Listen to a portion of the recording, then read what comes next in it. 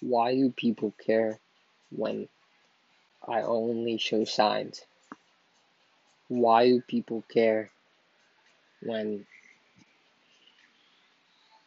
when when I tell them I have an issue? Why do people only care when they know something's bad? Anything bad could happen within the next second with you. You don't know that.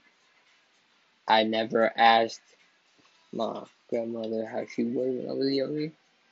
Next thing I knew, she's dead. This is why you ask how people are doing. You never know what happens to them the next day or the next second or the next minute or the next hour. Like, the people didn't know what was going to happen to them on September 11th. And that's why you ask how they're doing. Even if it's a very bad situation, you have to check on people. Even if I don't show it, you have to ask how. I mean, you don't have to, but you should. When you only care about certain events, it just shows that you only care when you see it.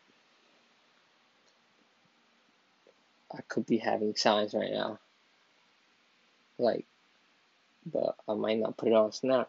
I'm gonna be dead, but I'm not gonna put it on Snap. Please stop caring when you only want to care. Please don't think I matter when you only think I matter. Please. The only time you might matter is if I'm gonna be dead. I could be dead the next day. I could be dead the next minute. I could be dead the next second. You don't know that.